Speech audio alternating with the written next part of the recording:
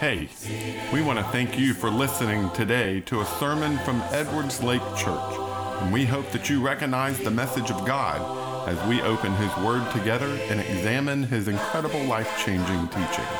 We pray that this message will challenge you, motivate you, or touch you in some way. Let's open the Bible together. Thank you for being here. I appreciate you being here tonight.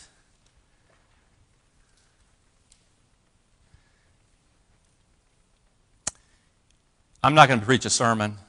I don't do that anymore. I am going to share some thoughts. That's what I do now. For years, I think I preached sermons, I prepared lessons, and then for a good chunk of time, I just stole straight from Jason Moore. I mean, word for word sometimes. But for the last number of years, when I get an opportunity like this, I just share some thoughts. Tonight it's going to be all about Luke. That's not the same as everything that could be said about Luke or from Luke, but it's all going to be about Luke. In fact, all the scriptures come from Luke. That was on purpose. I stretched a little bit to do that, but I want it to be all about Luke. But before I get into the thoughts, I want to share just an observation about this opportunity here. I could say what Scott said this morning, which is if they had asked me yesterday, I would have said yes, and the sermon would have been the same, because I'm just sharing thoughts that I've had over the last number of weeks from our study of Luke. And I want to offer an appeal. Maybe it would be an encouragement. Maybe you might take of it as a challenge. It's certainly not intended as a rebuke. Okay, let's just make that clear. But y'all are missing out, brothers, when an opportunity like this occurs and you don't get in the mix. Okay? You're just missing out. And here's why I say that. When I think about my childhood, there's a lot of things I remember about my dad, and almost all of them are very favorable and very pleasant. I remember conversations around the dinner table with my family. I remember trips in the car, conversations in the car. I can remember scenes from almost every room in my house, and probably so can you, right? I can also remember sermons my dad preached, and he wasn't a preacher. But from time to time, he would stand up in front of the congregation and share some thoughts. And that means a lot to me. I still remember those. They're very vivid to me. There was a time when he took duct tape and put it on a pair of old glasses, and that was an illustration. There was a time when he had an aluminum can with both ends cut off, and that was an illustration about the traveling on an airplane. And really, you're just in a tube of aluminum. What's protecting you from death is just a tube of aluminum. And so I appreciate the opportunities to get up in front of my kids and pour into them. They get to see a part of Dad. Now, they do get conversation around the dinner table. They do get, I heard recently, 3-hour lectures. Is that really true? It cannot be that I could talk that long. But I think this gives them an insight, a glimpse. Right? Think about it this way. This last quarter before Luke, we did it a little differently, and we had a study. And the opportunity was afforded to any of the brothers who wanted to pick out a topic and prepare and lead the discussion. That was really good. That was really good. I got to hear Benny Scott lead a study on prayer. Randy was a great study about Satan. I think some of the most powerful 10 minutes was when Alan shared very personal experiences and thoughts about death and what he remembers and experienced when his father was getting sick and eventually passed. And I could go on and on. Keith Maddox, bang-up job. And brethren, we have thoughts to share from Scripture. Here's another way to think about it. From Scripture, what is said, what is instructed, what has God commanded about instruction that occurs in a venue like this? Not a whole lot. right? In terms of the format, the procedure, I mean, you got, Moses giving some sermons, right? You got some kings getting up and making speeches. I think it's Ezra and Nehemiah. We have the first occasion of a pulpit, right? And he spoke, they spoke for hours, and some of the other men gave the sense of it because there were so many people. In the New Testament, in the Gospels, we get little glimpses into what first century synagogue life was like, right? A man would stand up to read from the scroll and then sit down to elaborate on it. Apparently, in Paul's day, that visiting Jewish brethren would get an opportunity, they'd get invited to, hey, you have any words to say? We have some sermons. But here's what's clear from Scripture, I think, is that if it's from the Scripture, and it's true, and it's spoken in love, anybody could do that.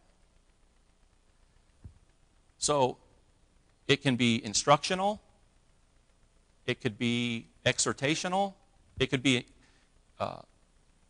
edifying. There's all kinds of things that could happen in a presentation like this. So my appeal would be that as opportunities like this come up, take the opportunity. Y'all are missing out. And we're missing out too, in a sense, that we don't get to hear from more. Luke, all about Luke. So I got 3 points. And I numbered them just so you'd know where I was in the course of things here tonight. But did you know that Luke is shorter than Nick, but not Han? That was meant to be provocative. I hope it's causing you to think a little bit. Do you know before Johann Gutenberg in 1440 that pretty much the only people of the hundreds of millions, we don't know exactly how many people, right? But hundreds of millions of people who lived, maybe 1 billion of people by the time Gutenberg came along, that the only people who had a written copy of Scripture were very wealthy people, people who were in the, preachers or clergy, priests, right? The scribes, the people who kept the documents. And then things changed, and thankfully, for hundreds of years, that became more accessible. And then you zoom ahead to the 1900s, and probably all of us can remember growing up that there were copies of the Bible in our house, multiple copies, probably different translations. And now in 2021, Steve's iPhone, I checked today, 67 English translations. It's right here. Right there. Hardly ever goes away from me. I hit a couple buttons, and a voice, it could be English accent, it could be Australian, it could be American, starts reading the Scripture to me.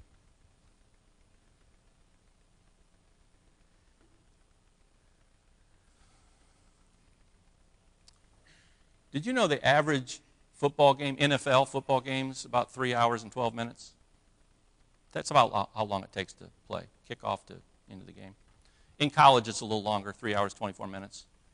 It's a really important game, SEC championship, longer from all the commercials. I know some of the Auburn folks may have forgotten how long it takes for an SEC football game, but championship game, but it takes longer.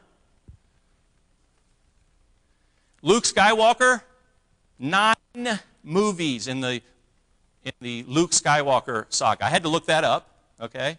I didn't call my nephew Jared. I looked it up. And they average 2 hours and 18 minutes each. Cool Hand Luke, 2 hours, 7 minutes. One of my favorites. I've seen it multiple times. The Gospel of Luke, 2 hours, 26 minutes.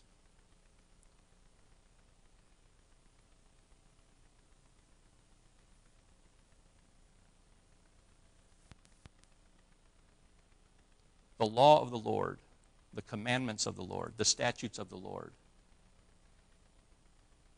They're more to be desired than gold, more than much fine gold. Sweeter also than honey and the honeycomb.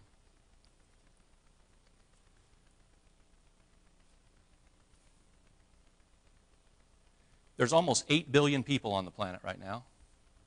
I don't know how many of them have one of these in their pocket. Computer as powerful as, I understand, the computer that helped get the Apollo, NASA, get it to the moon and back. But do you suppose that when any of the almost 8 billion people sing the words to that song, that God knows whether or not it's true for that person?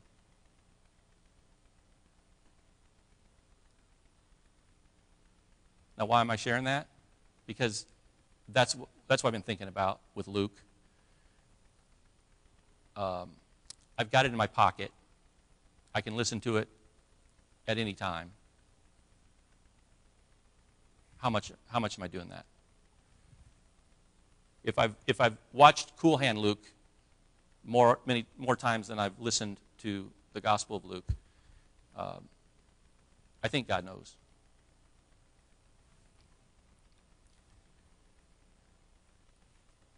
And what's the solution to that? What's the solution to that? If you're like me and you feel like, I could do better, I need to do better, I need to grow in that way, I want to remind you of a law. It is a law. It's as solid. It's more solid than the law of gravity. Same sphere, same realm as the law of sowing and reaping. This is a powerful law. Where your treasure is, there your heart will be also. So just put more of your treasure in Luke, or John, or Acts, or the Psalms. Just put more of your treasure there. If you invest more time, your heart will follow. Turn off the TV, turn off the Hallmark movie, turn off whatever it is I'm doing, whatever it is you're doing. If we're not spending enough time in the Word, if our heart is not there, then Jesus says, put more of your treasure. Store up your treasure there. Your heart will follow. A second point that has gotten my attention over the last number of weeks, the catalyst for this was in our adult auditorium class when we were talking about parables. You know, Adam has chosen to tailor the schedule so that we spend a good bit of time on the teachings of Jesus as found in Luke. And naturally, parables is a big part of that. And so he, in the preliminary class about that, spent some time talking about parables. And what does the Scriptures teach about parables? What are they? What aren't they? Why did Jesus use parables? The Scripture tells us some about that. And basically, I'm summarizing here, but basically, the parable was chosen by Jesus intentionally, in part, to be a filtering mechanism, a sorter, a separator. It's the kind of teaching where different people can come to it, they can listen, and some people will dismiss it. They might say, that's simple, that's foolish. Other people may not get the meaning, may not get the import. And other people who have honest hearts, good hearts, for those it's intended for them to understand, they will understand. I've struggled with really sorting that out, that distinction out, however, because, as we know from the Gospels, there were many, many times where the people about whom Jesus said, this is for you, the disciples, especially the 12, they were in the dark many times. They were confounded. They were bewildered. Explain this to us. We don't get it. They were flat wrong in some cases about what the parables meant. So if it was a filtering mechanism, it was filtering out some of the people who supposedly it was meant to filter in. And then there's cases where we know the people who were the enemies of Jesus, the people who led the movement to kill him, sometimes they got the point very well. They knew exactly who Jesus was talking about when he spoke in parables. And so I wonder, is that do I understand this sorting, this filtering process correctly? But as I was thinking about listening to some of the parables after our conversation in class, I had maybe epiphany, Joshua, John David, excuse me. It may be been epiphany that I had. I don't know. But an aha moment, at least. What if it's not the intellectual content of the parable, the meaning of the parable that's so sorting, filtering, that's difficult for some and hard for others? What if it's the application?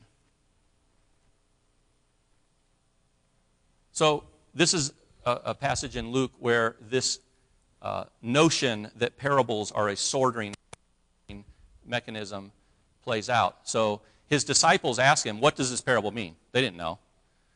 So he said, the secrets of the kingdom of God have been given for you to know, but to the rest it is in parables, so that looking they may not see, and hearing they may not understand. And it dawned on me, this is the process I went through, that I was thinking about this type of parable. And there's a lot of statements like this in Luke and in the other Gospels. I dare say that on more than one occasion, this very language was used. So Levi was hosting a grand banquet for Jesus at his house. Now there was a large crowd of tax collectors and others who were reclining at the table with him. But the Pharisees and their scribes were complaining to his disciples, "Why do you eat and drink with tax collectors and sinners?" And Jesus replied to them, "It is not those who are healthy who need a doctor, but those who are sick." Jesus said something like that a lot of times. Another variation of that is the shepherd is looking for the lost. I'm the good shepherd. I'm here to seek and save the lost. Well, that's not really hard to understand, is it? A shepherd protects his sheep, and when one's lost, he goes out and seeks and saves the lost. It's not really hard to understand that it's the sick people who need a doctor, not the well people. Pretty easy to understand. But here's the sorting, I think. Which one am I? Am I sick or am I well? Who do you think the scribes and the Pharisees thought they were when Jesus said to them, in response to their complaint, their criticism, why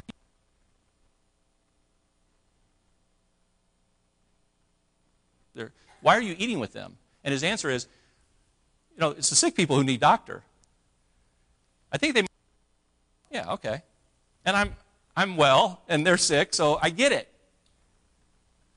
But they totally missed the point, didn't they? They're every bit as sick as the ones he was reclining with. There's only one type of people in the world. There's sick people. There's two types of sick people. There's the sick people who know they're sick and are looking for a doctor, and there are people who don't know they're sick, and they think they're just fine.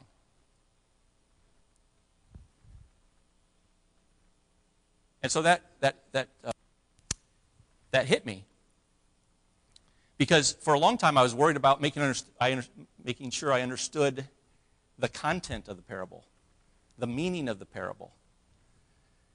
But then it occurred to me, maybe the sorting is not only that, maybe it's also, which one am I in the parable? And Jesus allowed a lot of people to feel content, to feel self-righteous, if that's what they wanted to do. They could take his words and say, yeah, that makes sense. I'm healthy, so I'm good. I think that's the most obvious, to me, illustration of this sorting. Because the parable it's almost ironic, right? Because everybody Jesus talked to needed a doctor. But he used language that if you wanted to, you could see yourself as a healthy person, the doctor. He'd let you keep believing that if you wanted to.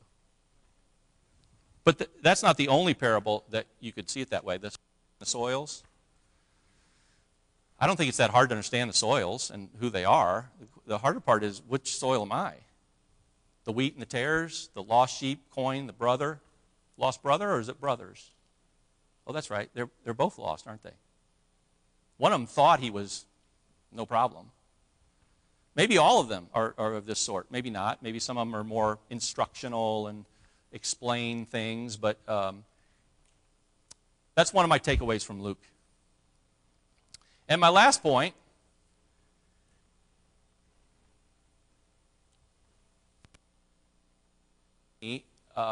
listening. Reading is good. Reading is great. Listening is also good. Listening in different translations.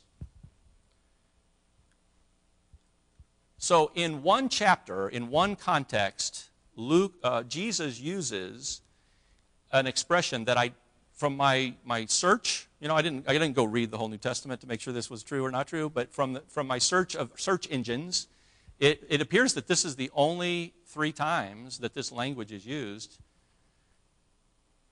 Cannot be my disciple. Cannot be my disciple. That's strong language. And the one that kept hitting me as I'm listening to it was in the third one. In the same way, therefore, every one of you who does not renounce all his possessions cannot be my disciple. I was driving down the road. I was like, wait, what? That can't be right. I mean, this must be a newfangled translation or something. Renounce? Listen to it again, still there. Listen to another translation, still there.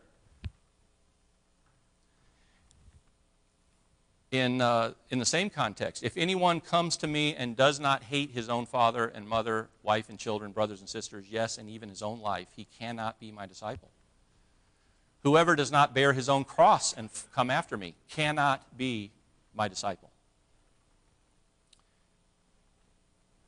Anyone who does not renounce all his possessions cannot be my disciple. Now, if you're like me, when you hear that language, your mind starts going, now wait a minute. I mean, I know that he doesn't mean, I know he can't mean that. He doesn't mean this and that, all these clarifying statements, right? And I do believe those clarifying statements are true. It is true. It is just factually true that by the time Barnabas sold a piece of land and donated all the proceeds to the apostles, they could distribute it for the needy saints there, that prior to that time, Barnabas was a disciple. I think he was pleasing to God, don't you? And after that time, the apostles didn't say, okay, every one of you who has any property left, you ain't a Barnabas, you're a disciple, none of the rest of your disciples. That didn't happen. More people, as time went by, sold some of their property and brought it to the apostles' feet, right?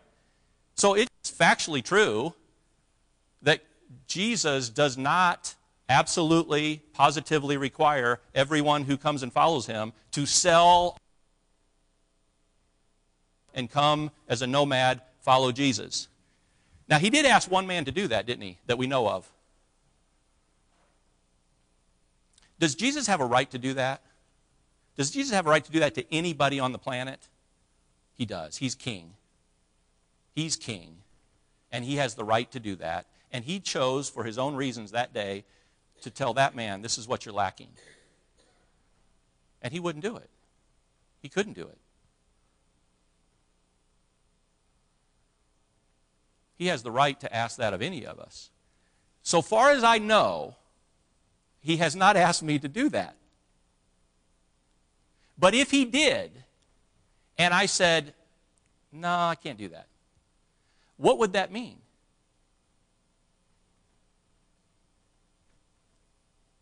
What if Jesus meant what he said? What would that mean?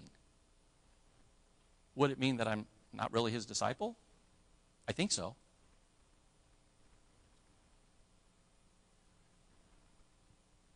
So as I've wrestled with these passages, I am spending more time thinking about what would I do?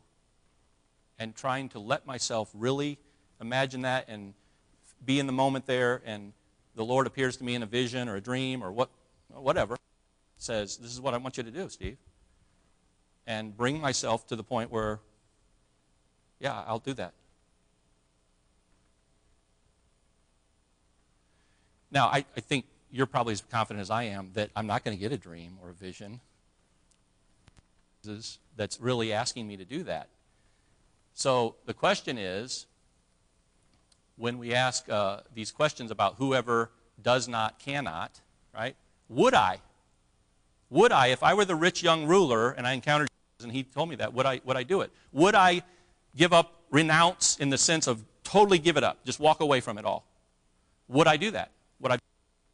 Would I give my life? Would I confess Jesus is my Savior with a sword or a pointed at me? Would I give up my life to protect my wife, my children, a friend? Well, probably one of the best ways to answer that is, am I? Am I? This is another principle in Scripture. From Luke, Jesus said this: whoever is faithful in very little is also faithful in much, and whoever is unrighteous in very little is also unrighteous in much. So I think it's probably true that I give up $20, $50.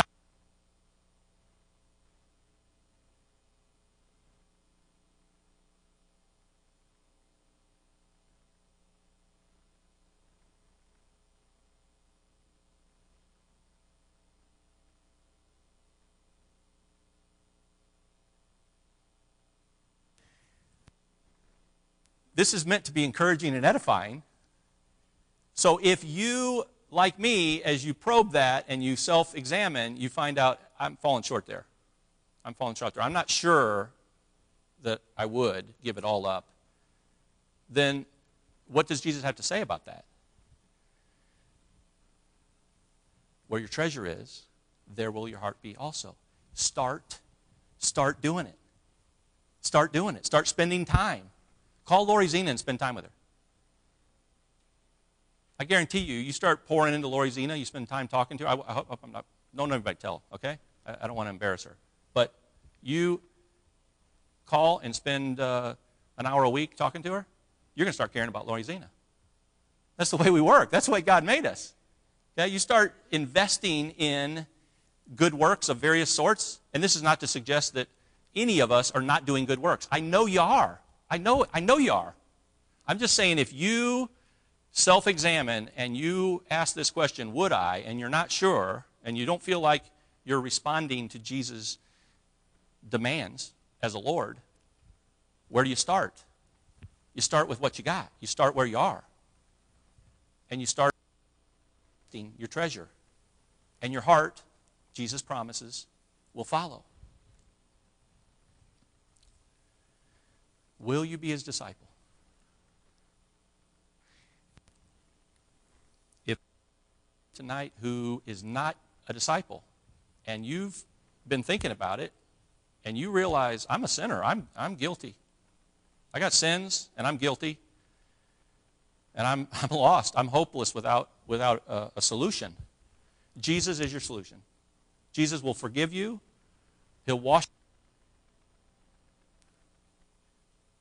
And he wants you to name his name and burial and resurrection to become a. And if you're ready to do that, sing. Hosanna, you're my King. Thanks for listening and studying God's Word with us. We want to help you draw closer to Jesus as your Lord. If you feel some need as a result of today's message, whether that be a need to seek God's salvation, or you are just in the need of prayers, please reach out to us. You can find out more about us, including contact information, at edwardslakechurch.org. If you want to continue to open God's Word with us, please check out other sermons on our podcast, or come visit with us at Edwards Lake Church anytime you can. Thanks again, and we pray God's blessings for you.